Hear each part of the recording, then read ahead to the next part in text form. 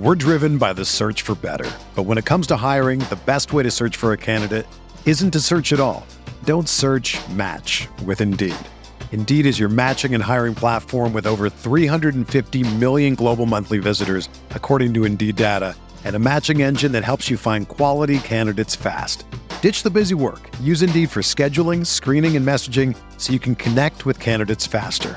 Leveraging over 140 million qualifications and preferences every day, Indeed's matching engine is constantly learning from your preferences, so the more you use Indeed, the better it gets. Join more than 3.5 million businesses worldwide that use Indeed to hire great talent fast. And listeners of this show will get a $75 sponsored job credit to get your jobs more visibility at Indeed.com/Blue Wire. Just go to Indeed.com/Blue Wire right now and support our show by saying that you heard about Indeed on this podcast. That's Indeed.com/Blue Wire. Terms and conditions apply. Need to hire? You need Indeed.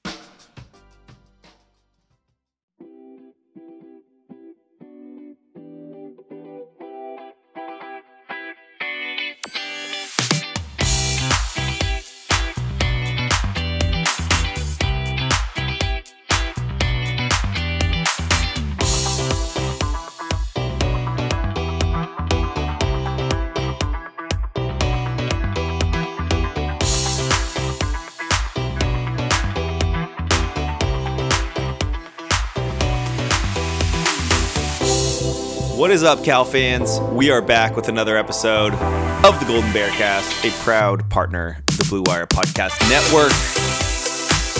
This could be, probably won't be, but could be the last podcast of 2023, which is kind of wild. I am, as always, joined by the forever impressive, diehard optimist, Cal fan, aka basketball expert, Rob. Wait, there's no way that I am above you in the optimism spectrum. Absolutely not. That is unequivocally false.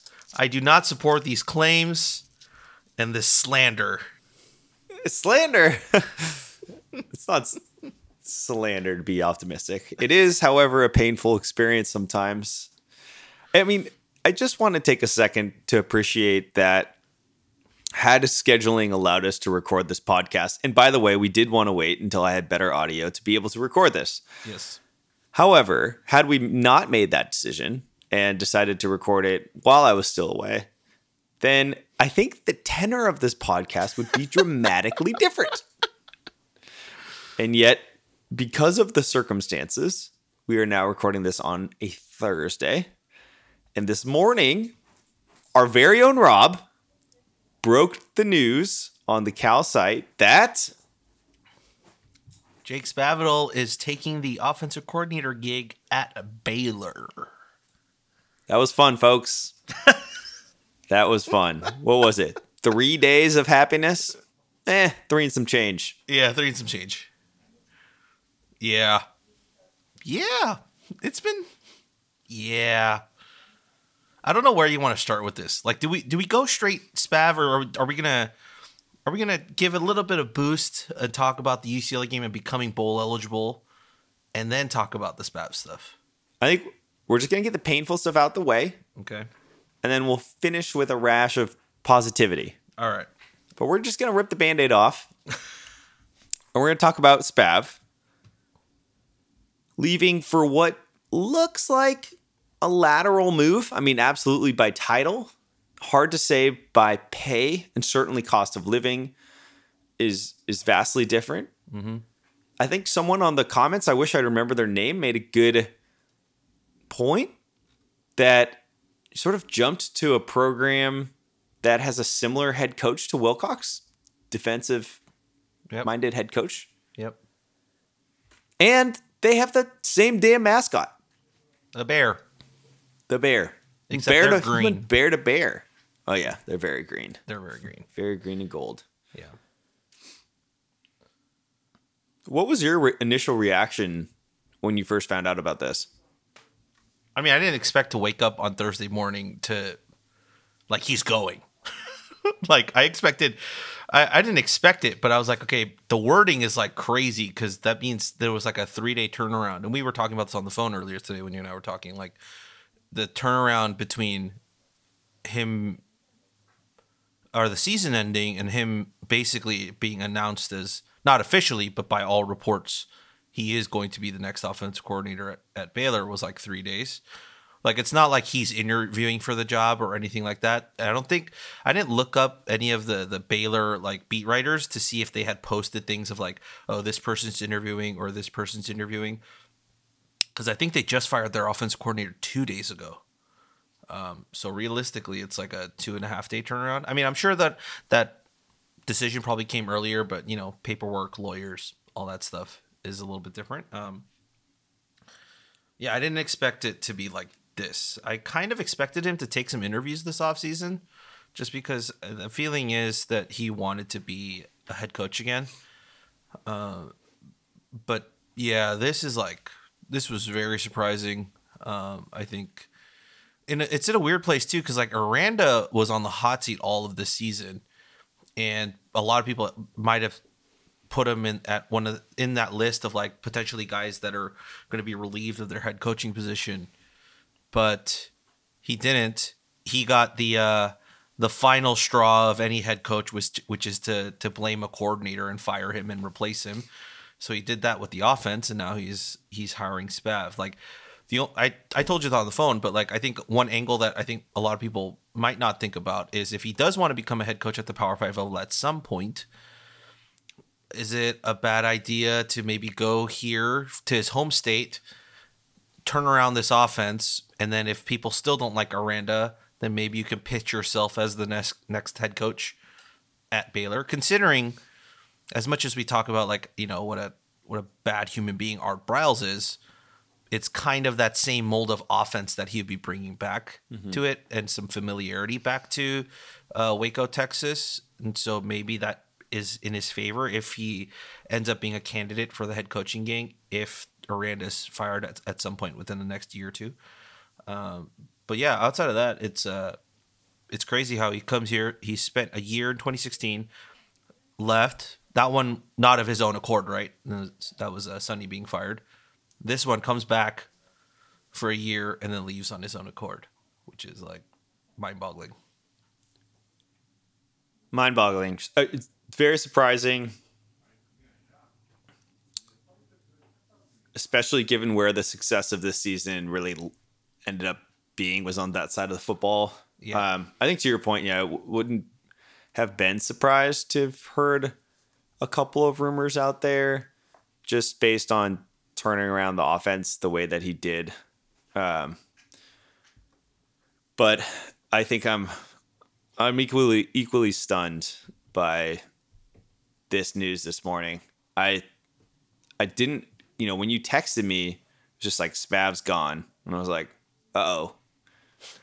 Sometimes Rob just drops these little insider stuff to keep me in the know, even though I am off the grid. Yeah, I honestly thought you would have read gotten the email notification of the article by then. But I just wanted to make sure. I'm like, trying to be locked in, and I searched it in Google, and it was like already on ESPN. I was like, oh, like it's not even like a rumor or anything. Like he's gone. Yeah, I think that for Spav, if that's his path, he had that path at Berkeley. He almost got the head coaching gig before Wilcox. Like there was legit conversation about installing him after Sonny. He was the interim head coach at the time too. Was the interim, tried to, make it work between him and Wilcox. And then we sort of come back to this. And I don't know. It doesn't really make sense. I think a lot of people are like, oh yeah, it's like probably more money or it's cost of living. And yeah, maybe he hates Berkeley. Maybe he's a southern guy. But like, I would just be like, why come back? Like if you already knew that you didn't like a place, I don't think Spav was like dying for offers this last, like he still was looked at. I know he wasn't a successful head coach at Texas State, but it wasn't like he was a broken commodity that needed to like revamp his reputation. He was still known as a quarterback guru, someone that could recruit really well. And a lot of his failure at Texas State, as we talked about on previous pods, were maybe an over-reliance on the transfer portal, which in this 2 years later, not a problem. Nope, not at all. Not a problem. So I just don't see it that way. So anyways, it kind of sucks to say this, but we're just going to have to wait. I'm sure we'll understand in a few weeks' time.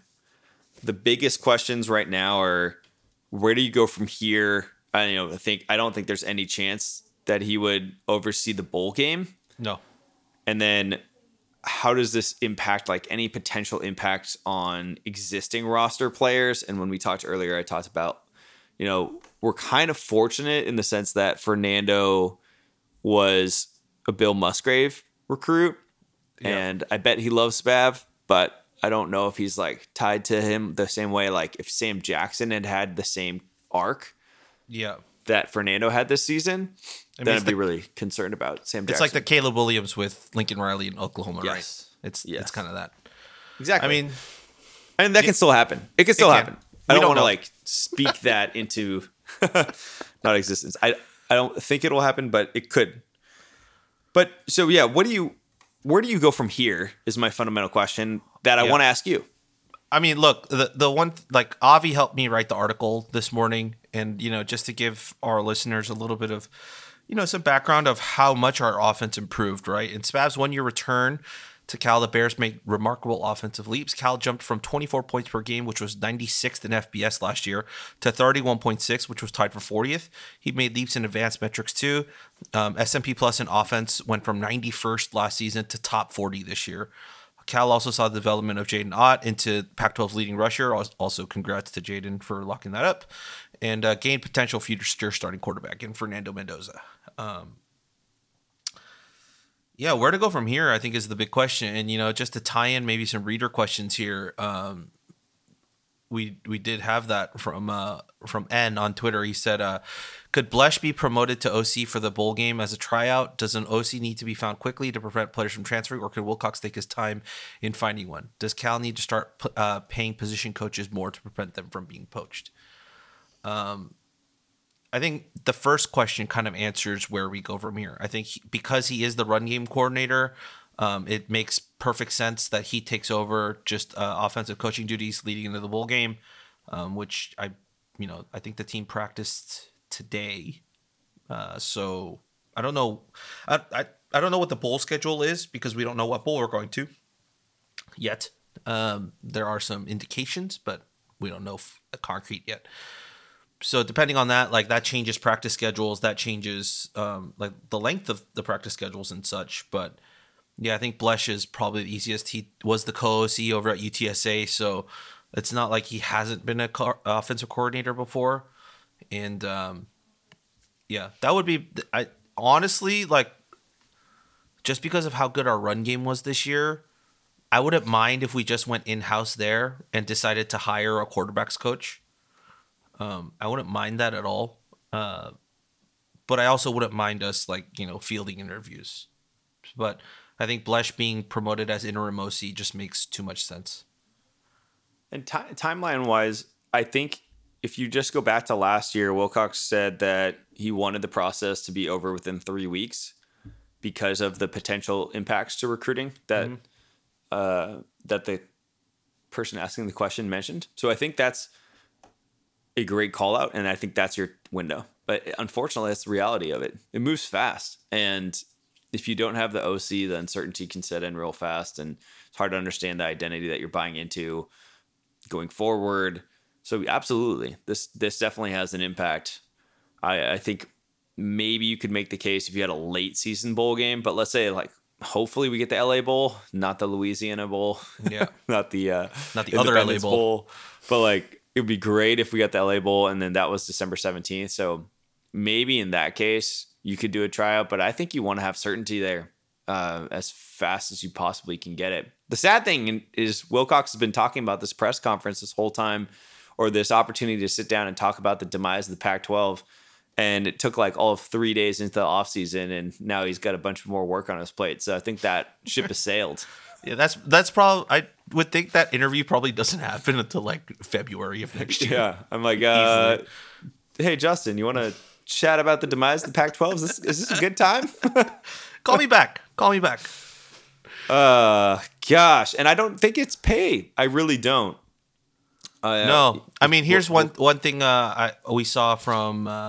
Let's see, Peter posted this in the Right for Cal Discord, but according to Steve Bertkowitz, who I believe is the sports projects reporter and editor for USA Today, he reported that per Jake Spadwell's contract with Cal, where he also has been the offense coordinator / QB's coach, he will owe the school a buyout of nearly $810,000 for moving to Baylor in this role. He had been set to make $950,000 from Cal for his 2024 to 2025 contract year. Holy shit! I was actually going to ask that if there was a buyout involved. Yeah, the coordinators are usually on 2 to 3 year deals, whereas assistant coaches are usually on yearly renewal deals. So yeah, since he probably signed a 2-year deal with an option for a third, so we're getting $800,000 in that buyout, which is kind of nice. We'll see if we end up using that towards maybe an offensive coordinator. But it is also funny because I think on CalBears.com they've already removed him from the staff page, which is like super fast. But then like on Spav's own Twitter page, like he still says at Cal Football. So moving quick. He's like, I'm checking that right now. He's not on the CalBears.com. That's crazy. Yeah. He's not on the staff page. What? Yeah, he ain't there. Sheesh. I think Andy's right. I mean, with early signing day now, and for high school, like that's on I think the 20th of December, which is like if we do get the LA Bowl, it's like right after that. The portal's technically open now, but you just can't sign anywhere. You can start entering your name, so you probably want an offensive coordinator in place so they could start talking to those guys. Granted, most portal guys they take a while to make their decision anyway, so you do have a little bit of leeway there before you have to dip into the portal and get guys in. So yeah, coaching changes do need to happen a little bit more. In terms of his last question, I don't know what your thoughts are, Andy. Does Cal need to start paying position coaches more to prevent them from being poached? I didn't think so. Just because we already went out and did that big, Wilcox did that big ask to get more funding to be able to hire higher quality coaches. I think we've seen. I thought Spav was a direct result of that. Yeah. And, $1 million a year to be an offensive coordinator. It's not, that's pretty solid. I think we're competitive, but we're nowhere. If you're comparing us to the likes of like Alabama and Georgia or some of those top SEC powerhouses, of course we're not going to be able to pay that amount, but I think we're still relatively competitive throughout the upper echelon of college football. Yeah.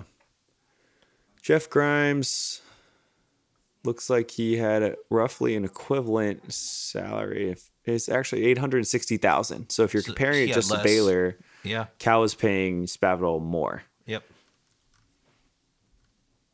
So it's probably not. So if you're going off of that, it's probably not because of a pay raise.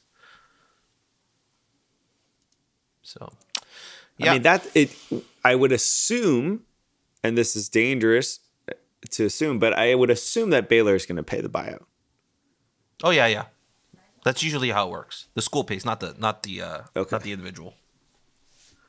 It's like when Konzo left for Missouri, right? Yeah. Like Konzo didn't pay that buyout. It was Missouri that was paying that buyout. Yep. Well, that did not work out the way they thought. Nope. Nope. But then they ended up taking another Cal guy. So yeah. Seems to be working well for them. Yeah. Whatever they're doing, we should do more of it. Worked well in football.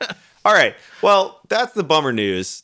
Do we have any other questions on that, Rob, or are we going to go?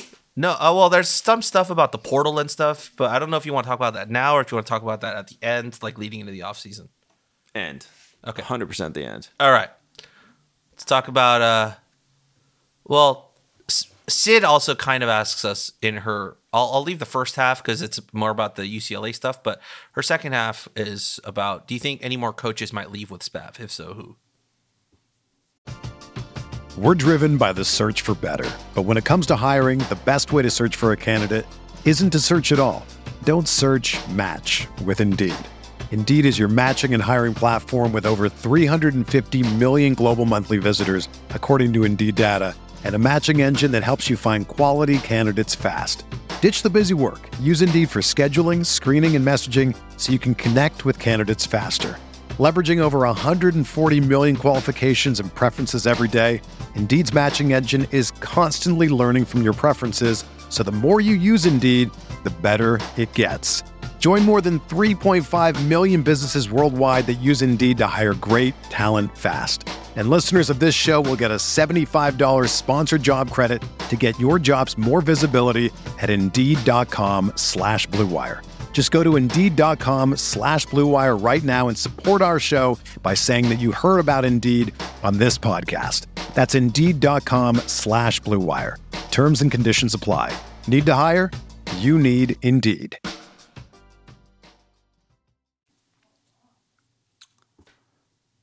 Yeah, I mean, they could. There's no one that I can see immediately. I think Aristotle is pretty settled here in California. Like, he's from California. It makes sense for him to stay. Burrell is a Cal guy. I mean, we already lost our tight ends coach, who is now the head coach at UC Davis. So Was that announced? I'm sure it's close. It's close enough. Oh, it wasn't announced because he's still on the website. Yeah. I don't think it's done. But I thought Tim would be the only one that I was like, yeah. Yeah, but like that's the thing. Like, Blesh might go because he's from Texas, but if you promote him to offensive coordinator here, like, maybe he stays here. Like, who knows? But yeah, there's no one that like Spav brought on that's like going to stay with Spav in that move. So we'll see how that goes. If that answers your question, Sid, I hope it does. I cannot tell you how bad this Yard Barker article is on Tim Plow. Yeah, like, but let's just I just want to like highlight this. It says report: Cal tight ends coach Tim Plow. Am I saying his last name right? I think you are. Yeah, a leading candidate for the Sacramento State job. Sacramento State. Cal tight ends coach Tim Plow is a leading candidate to become Sacramento State's head coach. Reported by the Sacramento Bee. The Bee reported that current Hornets head coach Dan Hawkins has resigned, leaving a vacancy. Hawkins succeeded Troy Taylor, who left Sac State after the 2022 season to become the head coach at Stanford. And then here's an excerpt from the Bee story. Sources told the Bee that UC Davis has interest in negotiating with Tim Plow to become the 18th coach in 108-year history of the football program. Yep. The tight ends coach at Cal, Plow was a one-time Aggies quarterback who had 2 assistant coaching stints with UC Davis, the second one under Hawkins. I was so confused for a second. I was like, wait, did I read that entire article wrong? Like, I'm 99% sure that it was Davis with Dan Hawkins and not Sacramento State. At the end, they say Plow, 38, was UC Davis's offensive coordinator from 2017 through 2020. I mean, so whoever wrote the article is just terrible. Come on. Did you not read it once? I'm willing to bet that's AI generated. It says that it was actually posted by Fan Nation Cal Sports Report by Jay Curtis. There's no way Jay Curtis wrote that. Yeah. There's no chance. Yeah. That is all sorts of crazy. All sorts of wild. All sorts of wild. All right. That's that. Should we go on to some more fun news?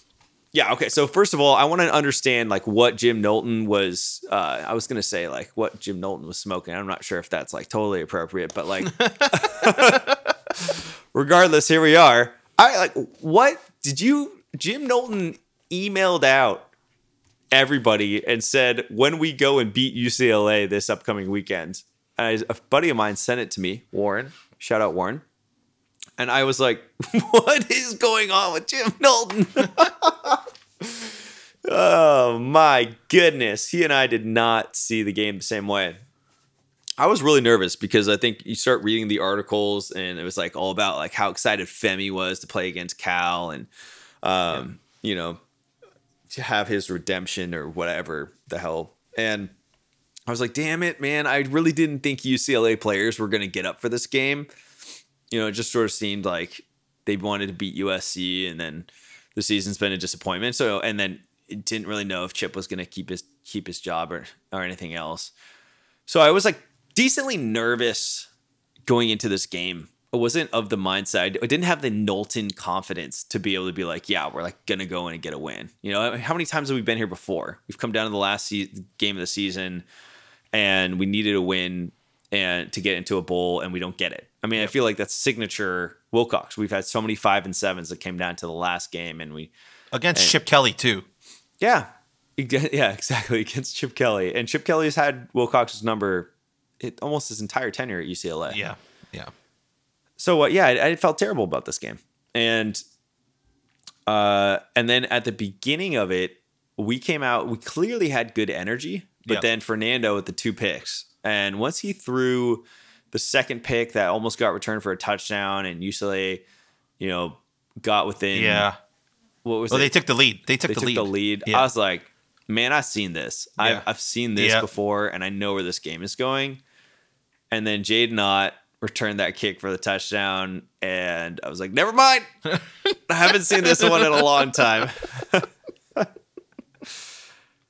And from there on out, it was a beatdown. And it was, a huge play. Ethan Garber's going out on the first drive. Dante Moore coming in. Dante Moore, formerly of UCLA, now in the transfer portal. Mm-hmm. And he just looked shell-shocked. And, it's an amazing thing, Rob, and you know what I hate is like of all the years for me to like have my optimism balloon like popped a little bit and then have us come back and win 3 straight games and go to a bowl game. I was like, damn it, man. Damn it. I was so close.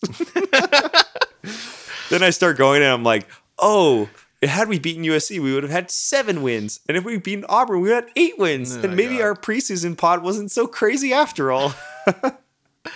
You just needed to hold the faith. You just needed to hold the faith a bit longer. Just a little bit longer. Just a little bit longer. It's amazing what happens as a defense when you put pressure on the quarterback. Oh, yeah, absolutely. I'm like, dude, where the hell was David Reese all year long? That's exactly what we were asking for, right? It's just like one person get pressure off the edge, like allow Brett Johnson to just have a little bit more help. Yep. And David Reese has answered that call in the last 3 weeks so loudly. Yeah. Not only with David though, but like I think the reason David's been able to bloom too is because Cade Olave. Cade's unreal. Has just exploded onto the scene. And not only is he just a stellar inside linebacker, like he is very good on the blitz. So I think having him, maybe plug some gaps or put pressure on the offensive line has helped guys like David Reese over the last couple of weeks. Yo, no doubt. I think that's an amazing point that his stability at that, like him stabilizing, we lost arguably our best player on defense for the season. Yep. And he came in as a freshman and completely stabilized it. Not only stabilized it, but it was like net positive in every game he played in. Yep. Do you know where Cade finished in total tackles on the season, like ranking wise on the team? I think he is top as far as in the Pac-12. Did he lead? No, not Pac-12. Just like on the team, just on our team. Despite only starting the total maybe number or like I'm going to get this wrong. No, we like do this ranking, all the time. ranking. Like 1, 2, 3, 4, 5, 6, 7, third. Pretty close. He ended 4th, despite only starting 4 or 5 games. Yeah, that's incredible. It's incredible. Good old Sermon. Good old Sermon. What a great linebacker coach he is. Oh gosh, the season is by far one of the most confusing. Especially now losing the offensive coordinator, you're like, what is going on? But anyways, staying positive. The first half, it sort of seemed like Cal was going to come out, and then I was like, okay, we're going to lose, and then we bounced back, and then the second half, it was like there was zero doubt. Yeah. It's like every single play, like you just saw UCLA, their hope and belief was gone. And And then we had that beautiful like 8-minute drive Yep. to finish the game and close it off. That was just poetic. And then there's just like a lot of redemption arcs here. Yep. I mean, we had an amazing special teams game. We had Michael Luckhurst who got to recover the fumble on the kickoff. We had Mateen hit a bunch of field goals, and look, all of a sudden we're like, wow, we have what looks to be like a pretty reliable kicker, and he's only a freshman. Just weird, right? Like all this is so weird. It's so foreign. Like, why do we get good things? I couldn't even believe. I couldn't even believe it. And I'm just so happy for this team. I mean, that's what I want to do. Okay, so Rob, Yes. I'm going to kick it over to you. Sure. I'm going to get your feelings on, just going through the motions of the game, and then I'm going to play a clip. Got it. Okay. Kind of going off of what you were talking about, I think the big thing here was the moment that I kind of knew like this game was for us was the moment David Reese like had that sack on Dante Moore, and Dante Moore was just sitting there with his helmet off.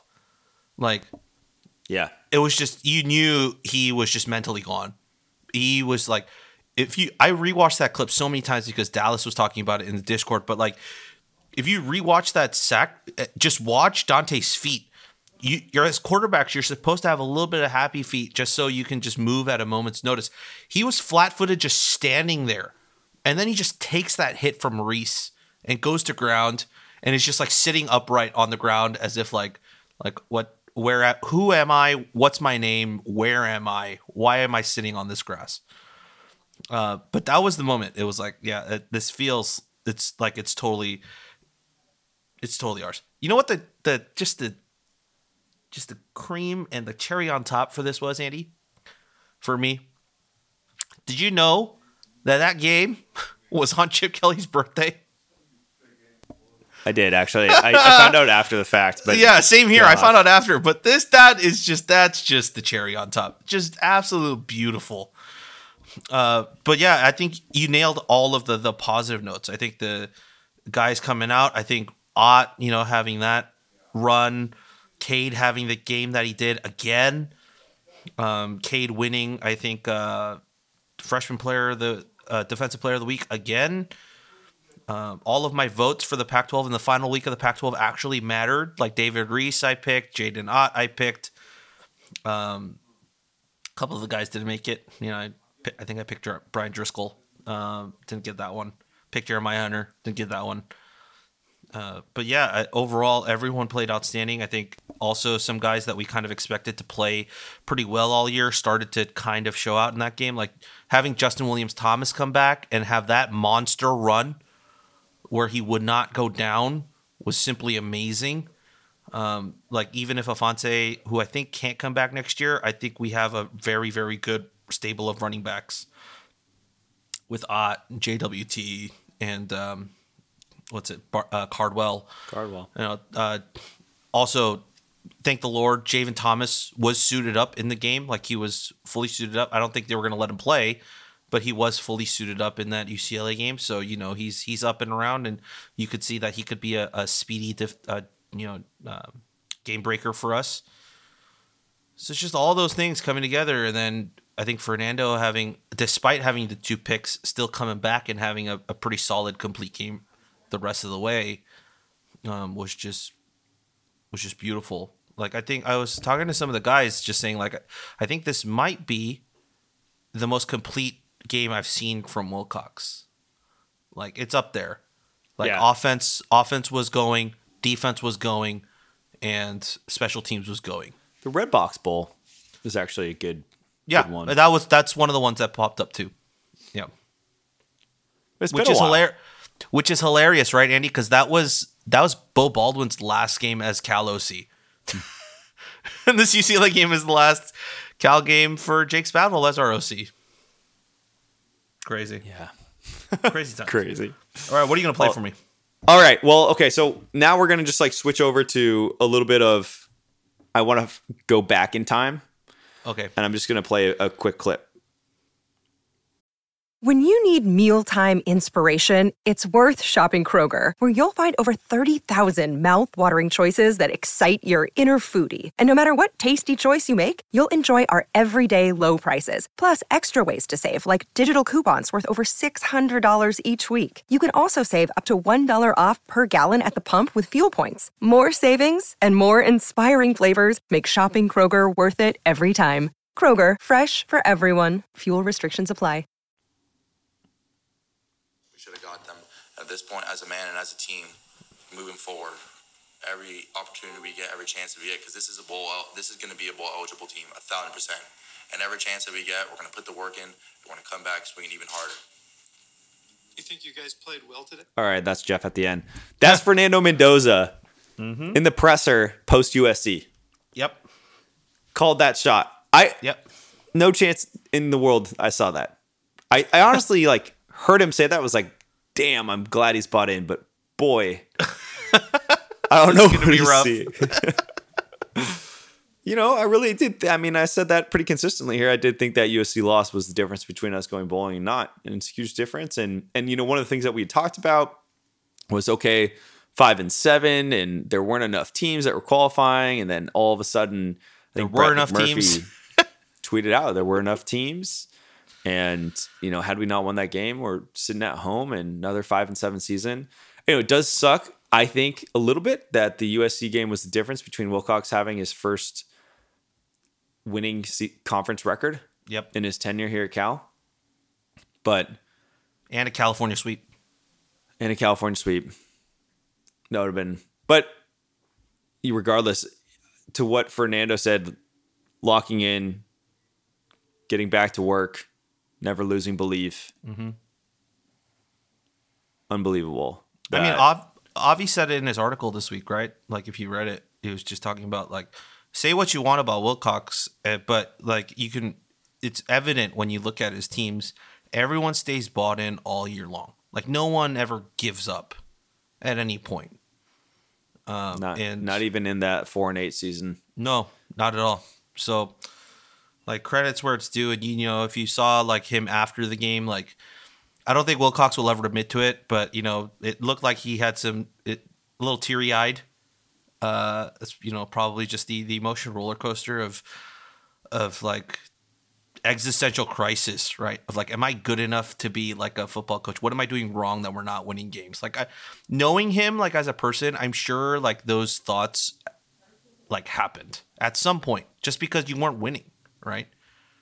But now to finally get that and get over that hump and end this season on a 3-game winning streak, what I said to the guys was it's weird, but this really has 2019 feels. This really does. Mm-hmm. Yeah, it has the feels of next year feels like it's a year where we can turn the corner. Knock on wood that we don't have another pandemic that locks us down for 2.5 years. But did you just put that out there? I did. My goodness. I did. My goodness. But everyone remembers that off season, right? Everyone remembers how it felt good going into that off season.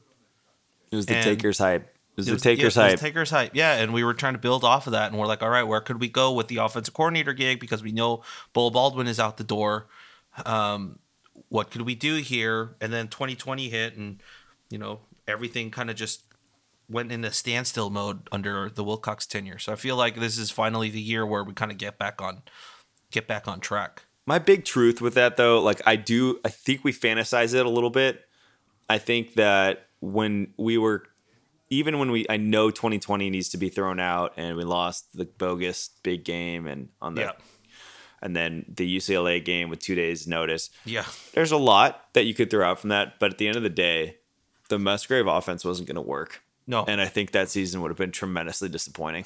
It's part of me is I don't necessarily think we missed out. But to your point, the optimism that existed, I was actually shocked by it. I thought, because here we are talking on this podcast. Hey, all we want is 7 wins. We don't have high standards. 7-8 wins a year, please. Mm-hmm. That's all we want. Yeah. Don't need to win 10 games. Just want 7-8. Yeah. And here we are getting to 6 with the chance to win 7. And you just like watched the fan base really come alive. A lot of people, oh, I thought that, I was out on Wilcox, but like this has been a really nice like comeback. And I'm sort of finding myself believing. And then you have others that are just like, there's just a tremendous amount of positivity, which is why it's such a bummer that within 3 days it's kind of gone. I tried to pull a pop culture reference, but I just can't think of anything right now. It's a roller coaster. It's a roller coaster. But all those things, I mean, all these things matter. Yeah. We talk about it all the time. You build a program, I think, from the ground floor up by going to bowl games. Yep. Wilcox talks about it. It's a main priority that they should be going bowling every single year. Yep. And, if we want it, my dream is to one day become Utah. And if we want to become Utah, we go 6-6 a lot, go to bowl games, win those bowl games, and then go 7-5, 8-4, 8-4, 10-2, and then we retire.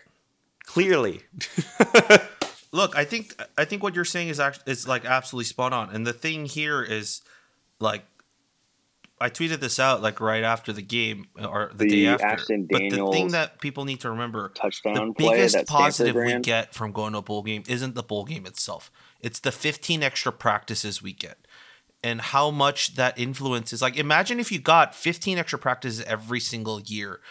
That's how Utah built up those young guys and that depth, like getting them those snaps, like allowing them to practice a little bit more before your entire team goes on like a 3-month break before you come back for spring ball, right? So like these matter. And that's why like 2018 and 2019 was so fun, because we went to bowl games in 2018 and in 2019. Like those extra practices help so much in the development of young guys, like Caleb Alarms-Orr, Cade, a lot of those young guys could benefit so much from this extra like month. It's like basically a mini spring ball before spring ball. Yeah, exactly. It's like a random postseason. Yeah. And then it matters to the fans. It does. We still have Cheez-Its at every single one of the tailgates. I hate it so much. I love it. And it makes me very happy. But we'll never forget that game. No. And I think some people are like, oh yeah, these bowl games are meaningless once you get down to 6-6 teams. But definitely not. No. That Cheez-It Bowl, legendary. Red Box Bowl. I mean, we're at both of those. And if it's the LA Bowl, I will be there. If it's the Shreveport, Independence Bowl, Louisiana, I think I'm good off Shreveport. Sorry. Yeah, I'm good on Shreveport too. And Avi is trying to convince me that there's a Margaritaville in there. That's like, and I was like, I'm not going to Shreveport, Louisiana just for a Margaritaville. Like I'm good. But LA Bowl, SoFi, I'm game. I'm absolutely game. There's a Margaritaville like restaurant in Shreveport. It's a casino. What? Yeah, it's a Margaritaville casino apparently. Oh my gosh. Remind me again, how far is Shreveport from NOLA? Yeah. Very far. No way. Yeah. I think that's what Avi said. I don't think it's on the same coast. Oh my gosh. I think it's 5 on the other hours side. away. Yeah, I think it's Well, on the where other the side. hell do we fly into? I think you not Dallas. Yeah. Dallas. Yeah. Oh You my gotta go gosh. the opposite way. No, I'm not doing that, man. I told the guys I'm not doing that. I mean, the one benefit to Dallas is you got cheap flights. Man, Spav couldn't even stick around for the potential trip back to Dallas. Well, he's probably getting a flight back to Waco. Yeah, dude. Oh my goodness. Yeah, I've never been in that part of the country. Well, No. Well, probably not going to go now, but Yeah, no, not ever. But the LA Bowl is a different story. You and I are gonna go get some Korean food after the game. We'll have a blast. Yes. The Jimmy Kimmel LA Bowl, of course. Yeah, we're gonna have. you'll some hate fun. me for saying this, but Quarters is fire. No, Quarters is great. Okay. No. right. That's not a hot take. That's solid good Korean food. Okay. Now, if you said Steve's Korean, I would punch you through the computer. But that's a different story. Berkeley? Yeah. People love that. And it's I know people love it. once I gotta again, go back. this is I a gotta go side back. thing. Sounds This is a great. side. No. It's a time and place thing. When I didn't have the money and I was in college, that filled a need. But when you're filled your belly. yeah, it did. if you have a job, you do not need to go back to that place anymore. I did go back and get Gypsies Solid. sometime in the last 3 years. It helps. You don't think it's that good? Once again, I think it's the same thing as Steve's. Absolutely. There's nostalgic value to it, but it's objectively not like the best Korean or Italian food you'll ever eat. I mean, Steve's is brilliant. It's just protein and rice. I mean, yeah, same with Gypsies. It's just a crap ton of pasta. Dude, is this really for real? It's only $7.99. Okay, well maybe I'll go back to Steve's and try. No, I'll excommunicate you from the Korean community if you do. All right, we need to get to questions. All right, we got a couple more questions here. All right, first thing, let's go back to Sid's first half of her question. All right, what a way to end Pac-12 football forever, man. That was satisfying, minus the 2 picks. What do you say to that? Yeah, I agree. I swear I thought we were losing after the 2 picks. Yeah. All right. We got one from Shavit. Haven't seen him in a little bit, but him or she. Do you think defensive coaching changes are still in the cards?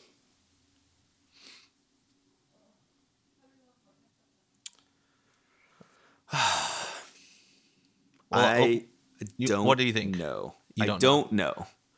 I think. Well, here's what I know. I know the staff goes through like evaluations. Any job has it too, right? Where you go through job evals and reviews of how you did in the year, performance reviews. Yep. They do that. I don't know at what point they're going to do that with like bowl game practices and all that and how that works. So I don't know of how the timing is going to work on this. Like that's honestly the best answer I can give to you. Now, if this was a perfect world and we were making changes without the human aspect of it and just like efficiency at its best, you're probably relieving some defensive guys of their duties like now and then going out and hiring a couple guys to kind of lead you into the bowl game. But yeah, I just honestly don't know what that schedule is going to look like.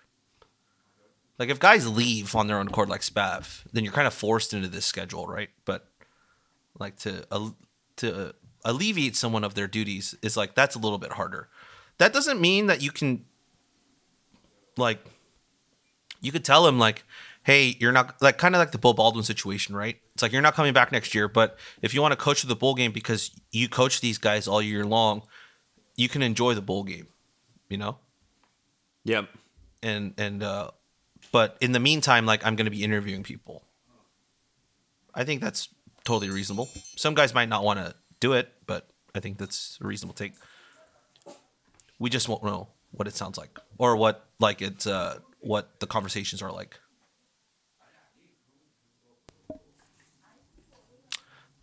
Anything else to add? I mean, I think that the press conference is Wilcox. Wilcox probably will speak to media after our bowl game's locked in, and that's going to be a big one because that's the first time we're going to be able to ask him about Spav and stuff. So, and you're thinking that it's going to be Sunday? Probably Sunday evening or Monday morning. I'm so intrigued by the Spav stuff and what he says there that I think it'll determine everything else. And I think that's probably not how it works. Yeah. But for my brain right now, that's kind of because I'm like, you're trying to understand the if you weren't narrative. planning for it. Yeah. Then the upending both offensive coordinator and defensive coordinator creates a tremendous amount of uncertainty. Whereas like if we had just basically said, hey, we're going to keep everything the same. We're going to switch out DC. You know, maybe Servant wants to stay as linebackers coach. And pulling someone else but keep most of the defensive staff. Probably, I guess, wouldn't keep most of the defensive staff the same. You'd have to assume there'd be some turnover there. Yeah. But like for the most part, you sort of looked at it and you're like, okay, special teams, and then we got offense, and you can understand what Cal would have looked like. Maybe just like you would have been like, hopefully we have a better defense. Yeah. However, now with offense having to replace offensive coordinator, do you really want to welcome in a potential huge staff turnover? Now, if you do internal promotion, you keep most of the offensive staff the same. Maybe you can pitch it as, we know what the offense is going to look like. You have the same majority, same group here. Yeah. And then we want to make a change. But I don't know. I just think it makes everything more complicated than it would have been before. Yeah. Eager to hear what Wilcox says. I probably won't be that much. I wonder if he'll just say something along the lines of, hey, we wanted to give Spav a chance to get back to where he wanted to be. But yeah. I could probably cook up the script that Wilcox is going to not read, but like I'm pretty sure I know what he's going to say at that press conference when people ask him about, what Spav's decision and all that. But I will wait until the presser. We got another one from Tyler Halleck. It was a thing of beauty to watch the offense run the ball on 10 straight plays and take 7:45 off the clock on that last offensive drive. Shout out to you, Andy. You mentioned that already. Not a bad way to end the Pac-12 with back-to-back wins over Stanford and the little brother. RIP Pac-12. RIP Pac-12. Yeah, that was it. I mean, I'm waiting for the Pac-12 championship game. Yep. But that was it. What's crazy is like the Pac-12 network isn't going to be at the Pac-12 championship game. Wow. Like they're not. They never broadcasted, right? It's always been on ESPN. Yeah. But like there's no pregame show on Pac-12 network. There's no postgame show at Pac-12 network. There's no like Ashley Adamson and all the guys like on a table in the corner. None of that. Like it just evaporated. Well, now it's the Washington State, Oregon State network. Yeah, pretty much. Yeah. The state network of the Pacific Northwest. All right. We got one more here. Callie Scotty on Twitter. What % chance do you think we have to keep Ott, Ulave, Hunter, Grizzle, and Mendoza? And then there's a second question, but we'll go with that one first. You want to go one by one? Mm-hmm. So what do you think? Ott was first? Yeah. 50-50? What do you think? Yeah. I'm gonna lean more towards him staying, just because if he were to have left or wanted to leave, I think that would have happened last year. I don't. Yeah. Give me a percentage though. 75 stays, 25 leaves. Oh, okay. All right. Heavy favorite to stay. Yeah. Ulave? 100% staying. 100% staying. Same here. Jeremiah Hunter? No clue. No clue. I'm going to say 50-50 on that one. I don't think Jeremiah got the usage that he probably wanted this. I thought like he was going to be more involved than in a lot of the games. Yeah. Like, it's big game. He had, but it just wasn't consistent. Yeah. And so, I mean, but who do you toss that up to? Is it Spav and the way he's play calling it, or is it Mendoza and where he decides to go with the ball? Probably some of everything. Yeah. So that's why, like, I can't pin that on like Spav, but I can't also if Mendoza's. I haven't really had any issues with Mendoza's decision making and where he put or like who he was throwing to all game over the last like 3-4 games. Yeah. So I can't fault him for that. Lots of good tight end use. Yeah. Yeah. With Andres, yeah. Grizel, 100% staying. Yeah, he's a walk-on here, by the way. When he'll probably be put on scholarship after this semester, in my opinion. And Mendoza. I think 95.5. Never say never, so like 99%. But yeah, I mean, judging from like what his parents... the dude was going to Yale before he came to Cal. Like, we know academics matters. He's not like jumping ship to like go to Bama. Bama or Michigan. Like, and like cold hard facts here, right? If you look at Mendoza's numbers, even though he's young and there's room for growth, there's none of his numbers were like eye opening. Like he's going to be a top 10 college quarterback type of numbers. It's just that we had seen pretty subpar quarterback play that, getting to see an average college football pocket passer was just nice to see. Wow. Just So- hating on Mendoza. No, I think he can To grow. Close the pod. I think he can grow. I think he can get better. I'm just saying from the 5 games that we had, like we didn't see him have like a Jared type of 4 touchdowns, 400 yards thrown, like no interceptions. Like he didn't have that type of game, right? To kind of that we can kind of point to him like that's what we're building towards. I want Mendoza to have the Purdy arc. 4-year starter. Yeah, I could see it. I could absolutely see it. And future quarterback of the 49ers. You want him to take over Purdy? After 5 more, in 10 years. Just look, I'm just waiting for my time to go get a Jaden Ott Chargers jersey. All right, let me bide my time. Every week feels about the right time to just be like, how about them Chargers? Just a side note before we get to the final question: the fact that we haven't fired Brendan Staley, but the fact that the Panthers fired Frank Reich before we did, Amazing. is just so stupid. It's amazing. It's so stupid to me. All right. Anyways, last question from Callie Scott. What do you equate to the reduction in sacks taken this year? Play calling, better technique, improved talent at the position, Wyckoff and Miller, or all of the above? So he's talking about take that one. He's talking about Yeah. sacks taken. You take it. I think it's everything. I think it's improved talent for sure. Play calling is is hit or miss. But having a guy who is quick with the ball out of his hand, Plummer was good, right? But he sometimes waited a bit too much for plays to develop, and that's also part of Bill Musgrave's offense. Mendoza in Spav's offense was it's snap, first read, second read, maybe third read, but you're throwing as you're making those reads, or you're spot throwing, which is some of those interceptions that Mendoza threw were just he's supposed to go there. There's not supposed to be a defensive guy there, but there was, and it ends up. I kind of like the Latu interception against or that he had right against UCLA. I think that was a spot throw, and he wasn't even checking for where Latu was. Latu just happened to be there. But yeah, once the name that we have to mention, Mike Blush, he basically took the same. Peter did the breakdown on this. He basically took the same guys that we had last year and made them basically either average or above average Pac-12 / Power 5 offensive linemen.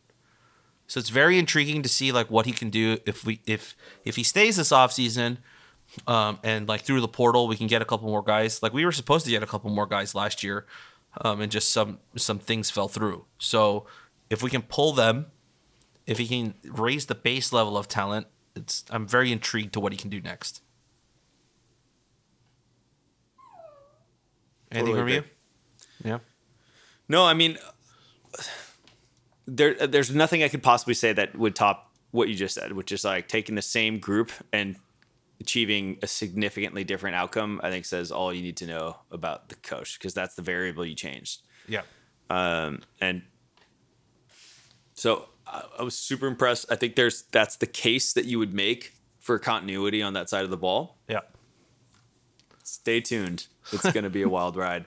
I looked up a bunch of past OC candidates that we had considered and all of that too. And I mean, the ones like Brian Lindgren, right? That was, he went with Jonathan Smith, the Michigan State. And then I looked over okay, what's Arizona's OC doing? They're probably not going to do a lateral move. No. And so it's fascinating. So I think it's just sort of more to come. The next week and a half is going to be very fun to watch. And so, of course, we'll try and pod, and we'll keep you guys posted. But in the meantime, I think that's it for the Golden Bear Cast, right, Andy? That's it. That wraps it up for us here on the Golden Bear Cast. You can find us on Twitter at Golden Bear Cast. You can find all the Reddit stuff at rideforcalifornia.com. You're probably going to want to stay tuned there. Get signed up so you get all our emails because news is going to be fast and furious this coming. I mean, just this week alone, like we're going to find out what bowl game we're going to. So like that's going to be huge. So in the meantime, just this week alone, we may find out bowl game, OC, whether or not Shohei Ohtani's a Giant. No, that's not happening. It's not happening. Don't do this. It's not happening on Right for California, but it's gonna be happening, baby. Can you let me live? Just the baseball season just ended. Give me like a couple days of just still got the roster. You've had it. You've had enough time. There's never enough time. It's never enough time being an Angels fan. It's never enough time. Baseball season's wrong. Anyways, that wraps it up for here, us on the Golden Bear Cast. And as always, go Bears. Go Bears.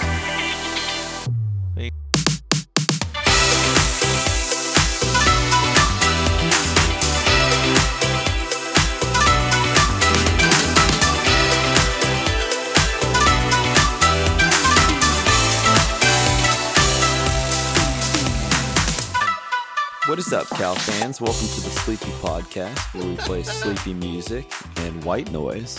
Lullaby you to sleep. To help you recover from your Jake Spavital blues. Just imagine an ocean, but it's Waco, Texas. That was really good. Love that.